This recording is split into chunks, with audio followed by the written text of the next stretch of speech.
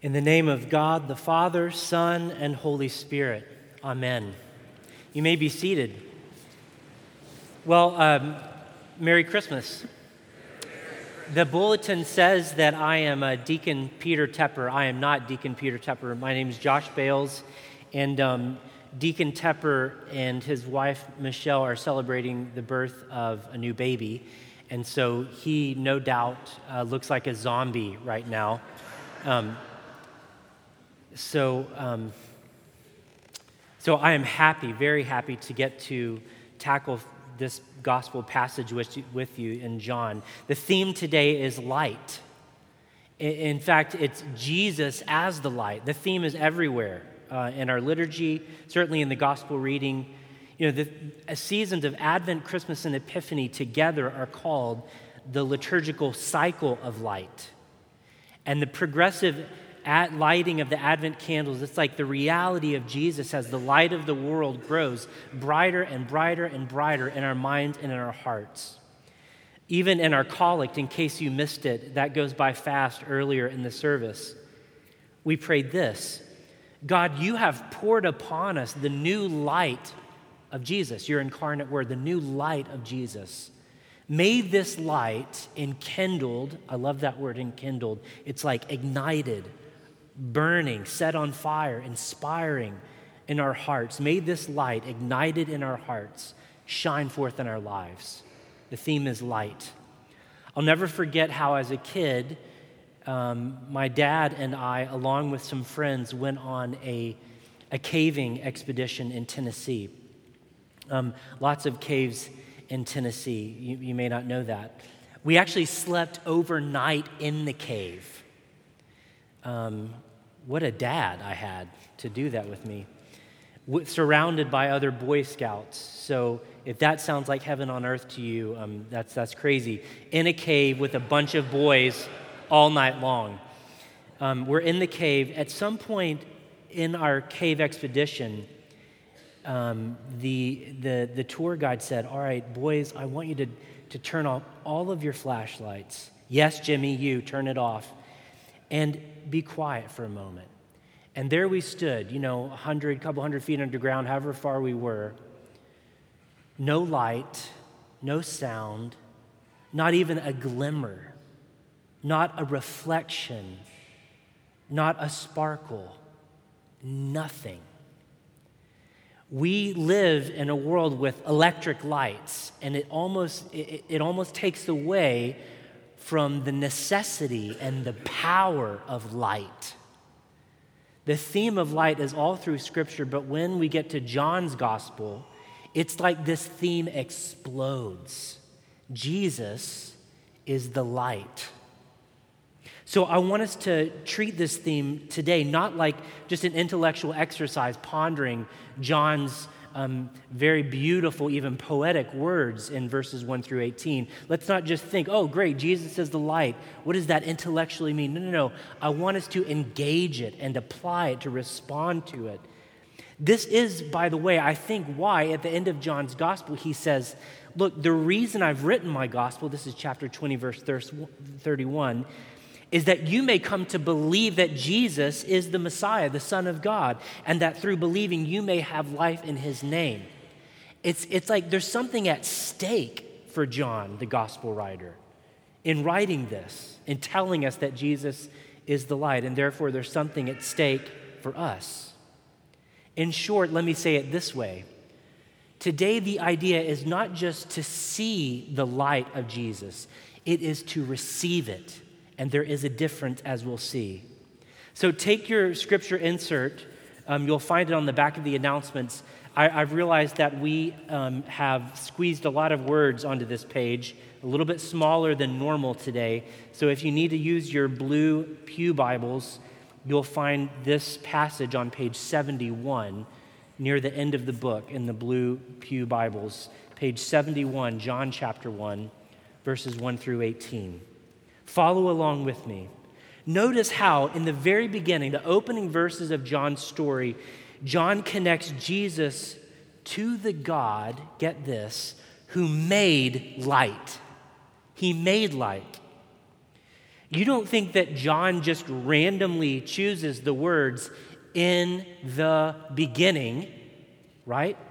Of course not. What's he doing? He's connecting for especially his Jewish readers, this one that he's about to speak, Jesus, with the God who made everything in Genesis 1. Does that sound familiar? In the beginning. In the beginning, Yahweh makes all things. So John connects Jesus with God. He goes on to say Jesus was with God in the beginning, and he was God. That's verses 1 through 3. Now verse 4. Now we come to our theme of light. The life, that is Jesus, was the light of who? The light of who? What does it say? Light of all people. He says something similar down in verse 9. Skip down to verse 9. Look with me. The true light which enlightens who? Everyone. So the light of all people and the true light which enlightens everyone was coming into the world. So Jesus, one with God, is the light of all people and the light which enlightens all people. The light is shining, brothers and sisters. From that first Christmas to now, the light is shining. And it's shining for all people. Think about it. The light shined with Jesus during his life. It shined in his birth, his life, his obedience, his death, his resurrection, his ascension. And now it shines in his people and has shined for 2,000 years in his people. The light shined, for example, in early Rome, those first few centuries of the church when slavery and murder that was happening in the Roman Colosseum was basically brought to an end by Christianity. When, in that same time, babies who had deformities and were born by Romans would be thrown into the trash, literally on a trash heap, Christians would rescue them. The light has shined and is shining. The light shined and is shining in Christians who have worked for workers' rights, prison reform, women's suffrage. The leader of the civil rights movement in the U.S., Martin Luther King Jr., a preacher of the gospel, the light shines. The light shined in South Africa with Desmond Tutu, another preacher of the gospel, working in the area of healing apartheid. The light shines for all people. The question is, who has received it? This is where things get complicated. Look now with me at verses 10 and 11. John says, the light was in the world, and the world came into being through him, yet the world did not what? Know him. He came to what was his own, and his own people did not accept him. Verse 12, but to all who received him, who believed in his name, he gave power to become children of God. Here's the question before us today. The light has shined, and it's been shining for 2,000 years. You've seen it, but have you received it? You've seen Jesus, but have you received him as the light? By the way, this is the rest of the story of John's gospel. It's people like Nicodemus or the Samaritan woman, the blind man in chapter 9. It's people coming into contact with the light, with Jesus, but not perhaps knowing what to do with him. So Jesus clarifies all through John's story, I am, right?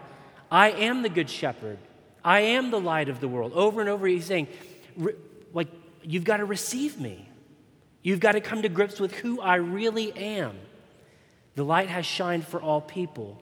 All have seen it, not all have received it.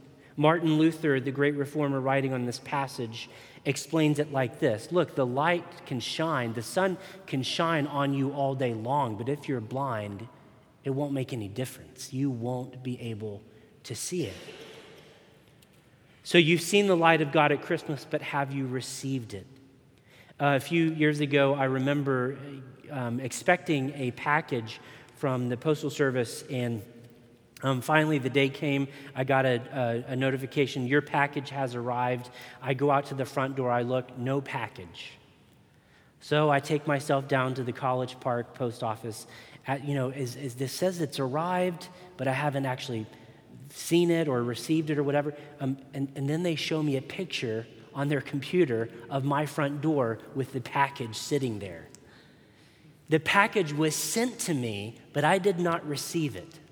I think someone stole it, by the way. I don't know. The package was sent, but I didn't get it. You say, Josh, I want to receive the light of Christ. Like, what does that mean, though? What does it mean? I think the rest of John's gospel answers this question, but there are a few hints in our passage. For example, in verses 1 through 3, when John talks about Jesus as being the Word and with God and was God and so on from the beginning of time, in essence, to receive the light of Jesus, not just to see it, it means to accept Jesus as God, as divine, as the Son of God. Not just a revolutionary leader, not just a good, gifted Jewish teacher, but God. That's verses 1 through 3. Another hint about what it means to really receive Jesus as the light. In verses 5 and 10 and 11, there's that mention of light and darkness.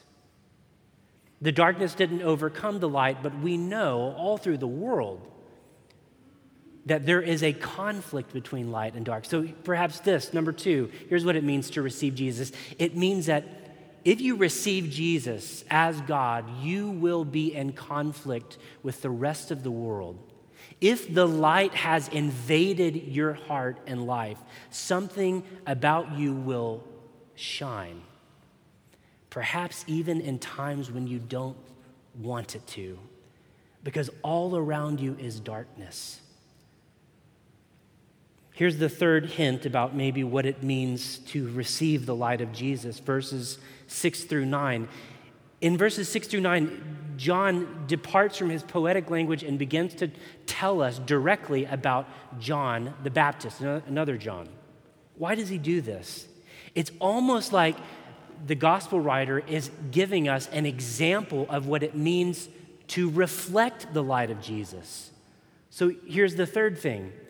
To receive the light of Jesus means that you will, by definition, reflect that light. John says, I'm not the true light.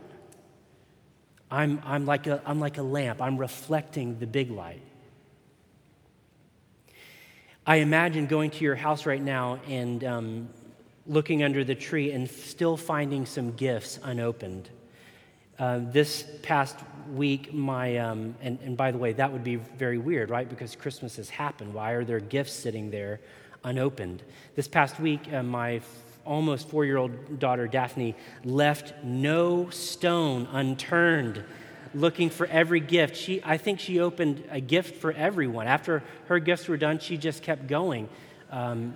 She opened my wife's gifts. She opened her grandparents' gifts, of course, thinking they were for her, but it would be weird to find unopened gifts under your tree at this point.